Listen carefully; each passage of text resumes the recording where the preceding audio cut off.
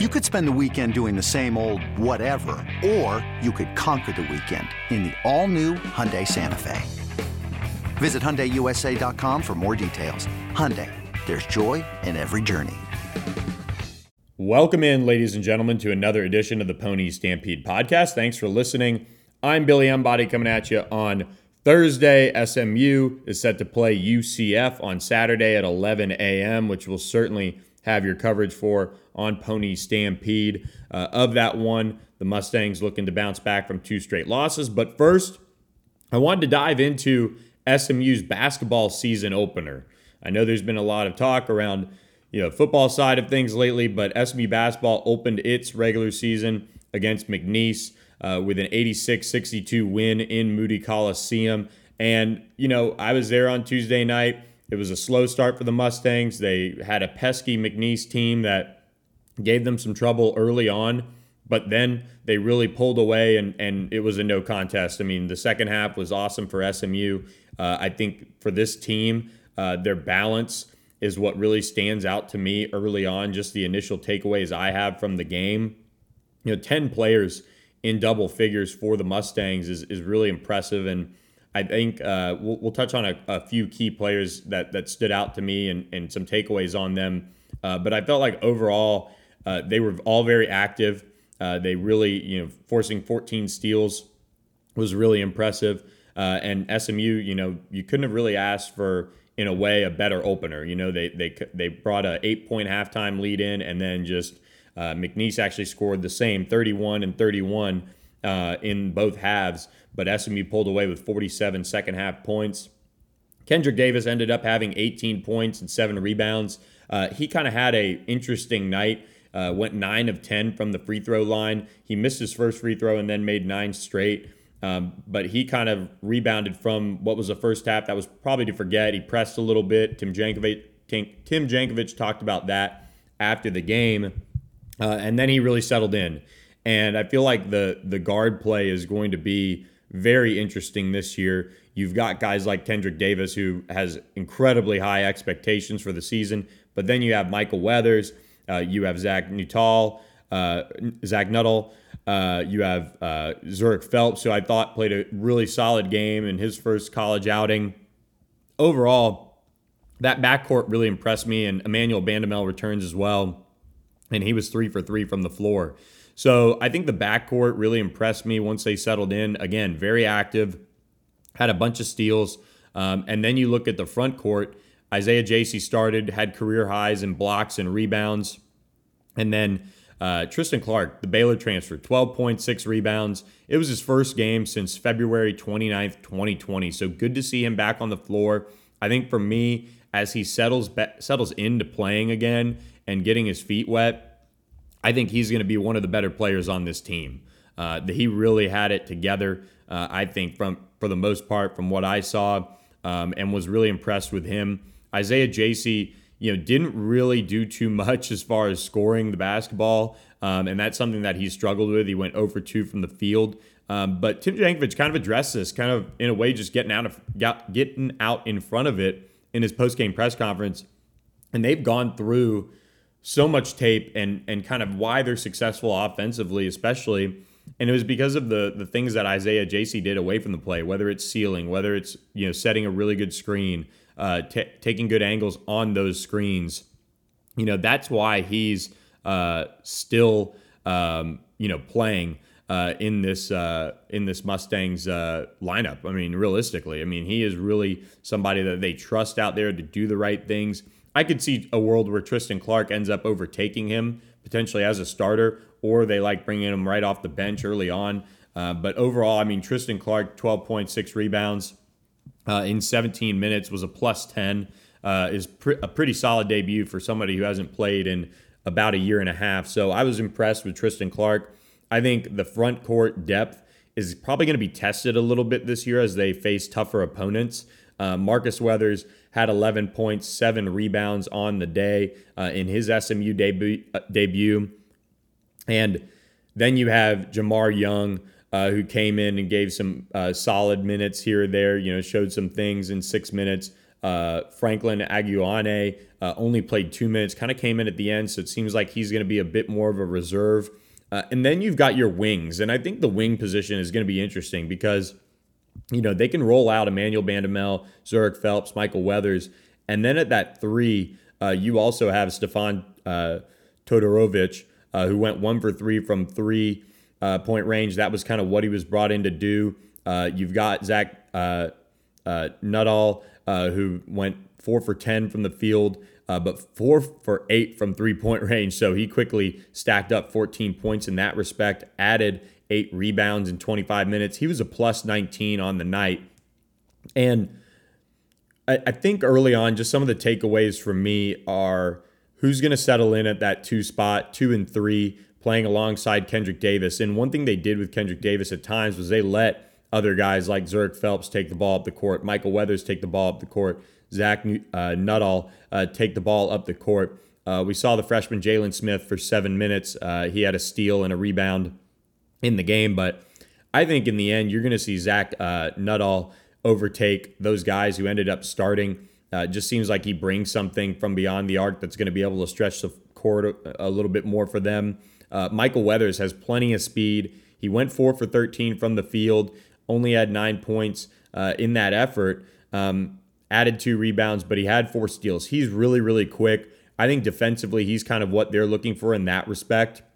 And both of the Weathers brothers are going to play major minutes for this team. They were 4th and 5th on the team in minutes, if my math looking at the box score right now is correct. But overall, I think SMU just settled in the second half. They shot much better from the floor. They were able to really put it together, shooting 52%, and lit it up from beyond the arc, and they shut down McNeese. The second half, McNeese ended up shooting 28% from the field, so they were a little hot early on coming in that first game, and then SMU pulled away. Bench points, 41-27. I think SMU's bench is going to be key, keeping that depth, being healthy. That's going to be the key for this team as non-conference play unfolds, and then you get into league play. The depth of this team stands out to me early on. They've got to figure out some things in terms of their flow offensively, but they had a lot of new faces out there. It's just one game. We'll kind of see how things go from here, but I did want to share some initial takeaways on the SMU basketball front. And now we move into football. Mustangs welcome UCF to Ford Stadium, 11 a.m. on Saturday, bright and early. And it's a UCF team that is undefeated at home. They just beat Tulane, used a fourth quarter comeback to beat the Green Wave, scored a touchdown in the first quarter, scored a touchdown in the fourth quarter. It was enough. UCF's playing incredible defense right now. They've really locked it down as of late. They get after the quarterback, and they held Tulane to 279 total yards. I think the run game could be there for SMU based on what I saw from Tulane having a little bit of success. And Dylan Gabriel probably isn't going to play at quarterback for SMU, so they're going to face the true freshman quarterback that's rolling out there right now for UCF. And he's kind of shown some things at times to really, at least kind of put them in position to be able to execute offensively. I think for UCF, Gus Malzahn has kind of struggled offensively in a way as of late, but Mikey Keene was efficient, 19 of 25, 229 yards, 2 touchdowns. He took 3 sacks, so Tulane got after him a little bit. Tulane, really didn't get anything going offensively in the passing game, 147 yards, and Michael Pratt took 4 sacks. So this UCF team and Ryan O'Keefe, Brandon Johnson, they're going to get Jalen Robinson back, it sounds like, can really probably attack SMU's secondary. UCF bringing in a true freshman quarterback, you would think SMU might be able to find a way to slow them down, and they could. But the secondary's just been so bad as of late that's probably going to be what makes or breaks this game for SMU as they look to get back on the right side of things winning, is which secondary can hold up the best and which defense gets after the quarterback and makes it difficult on them. UCF can certainly do that. I mean, their defense is really playing about as good as you could ask for right now. Bryson Armstrong had a sack. Quadric Bullard had a sack. Corey Thornton had a sack. Big Cat Bryant is still somebody to reckon with. as he's really, really talented, a former Auburn player for Gus Malzahn. I think this game is one that if you're SMU, you've got to come away with a win. You've played really well at home. You know the noise around the program right now. The November, tailspin that could happen if they lost this game. Their backs are against the wall right now. I think that as a team, they really have to find a way to put up points. UCF has held Memphis to 7 points, Tulane to 10, and Temple to 7. And UCF's defense is just playing unbelievable right now, and they're riding in with a lot of confidence. Again, SMU's played very well at home this year. I am going to once again, and I said this last week and it kind of blew up, SMU shot itself in the foot, resulting in a 28-25 loss. But I think they're going to find a way this week. I think the coaching staff is putting a little bit of pressure on Tanner Mordecai now. Preston Stone could see some time. Sonny Dykes talked with us about that and just kind of, really said how impressed he's been with his mentality throughout the season. Staying ready, staying engaged on the sidelines, wanting to learn, and that's really what he's brought in from day one, and it stands out. And now that he can redshirt, if Tanner Mordecai struggles, I do think we're going to see Preston Stone, and it's not going to be a situational thing. It's going to be time to give him a shot. SMU has to push the ball down the field. Their receivers aren't getting opportunities to make plays down the field. And on the flip side, SMU's defense is giving up plays down the field. Whether it's pass interference or not getting their head around, the defensive backs have struggled. And SMU has to push that. And regardless of whether they're facing a drop 8 look, they have to push that. And I think the wild card in this game is Ulysses Bentley too. I talked with him on Tuesday, talked with Sonny Dykes. Both of them said he's expected to go. And he's expected to be, as full speed as he's been as of late. He had his first full practice this week since that injury.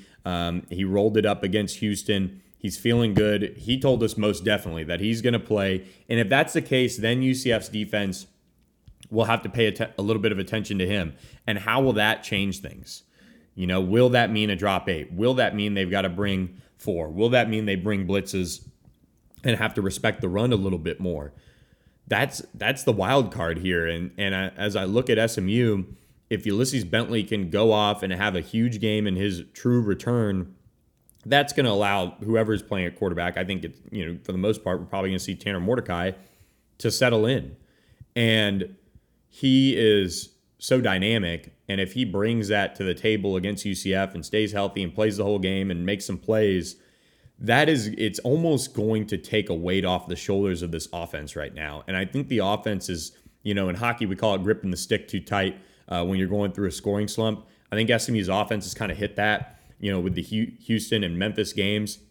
They have not played up to what they want to be as an offense. And this is kind of that week that, put up or shut up. I mean, this is a huge game for the rest of the season. They could build confidence going into Cincinnati, who has looked beatable, and then they play Tulsa at home to wrap up the season. So you win this one, you set yourself up to maybe go 2-1. Who knows? Shock the world. I'm not going to say that right now. I think Cincinnati's still going to beat SMU, but you've got to win this game against UCF, and I think all the players know it. I think, quite honestly, they're probably a little tired of everything, whether it's following the rumors around Sonny Dykes, or whether it's they can't win in November, or the secondary sucks, or the offense can't get things going. This is a game that if you're a player for SMU, put it on you a little bit and find a way to make enough plays to stay perfect at home, and keep and get back on the right track. This season still has a good bit to play for in terms of a bowl game. Who knows if they can somehow maybe get some luck and backdoor an AAC championship game appearance. That's a long way off right now, but it's got to start by beating UCF on Saturday. I think SMU is going to win 31-27. Close one. SMU's much better at home than they are on the road for whatever reason. But I'm going to say that SMU is going to win 31-27, find a way to get back on the right track of things. And they're going to do it in front of a crowded recruit list. Was trading texts with some sources this week, and we'll have the full list on Pony Stampede for you guys. But it's for an 11 a.m., it's looking like a pretty solid group of visitors that SMU's expected in, and the Mustangs are have a chance to really make a statement that they're not done. They're not going to turtle and let the season completely fall apart. We'll see. That's just my feel being around some of the guys. Talked with Ulysses Bentley, and he had a pretty good approach to it. I think he's somebody that hasn't been able to help the team because he's been injured, and he's kind of had to watch this all happen. And for Ulysses, I think he really wants to show out this weekend. And that there's a lot of things that have to happen for that to happen, but there was a light sense about them Thursday after practice. I felt like as they were going through it, and so I think for SMU getting back on the right track this weekend is big.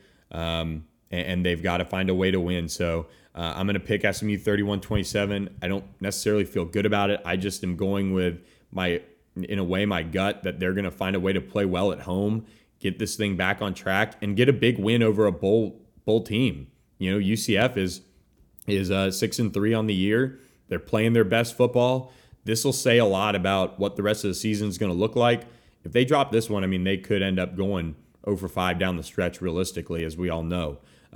This is a game they've got to have. I think you're going to see them come out and I don't know if they're going to light the scoreboard on fire early on, but I think it's going to be a hard-fought game. They're going to be ready to go, and we'll certainly see if the offense comes up and steps up with some points, and if the defense can get some stops in the secondary. So we'll be tracking it all for you guys on Pony Stampede. Look for the preview, look for the visitor list as the game gets closer. And we'll catch you guys on the flip side with all the post-game reaction. Liam Fitzgibbon will have you guys covered on that front, as I will be in Mexico.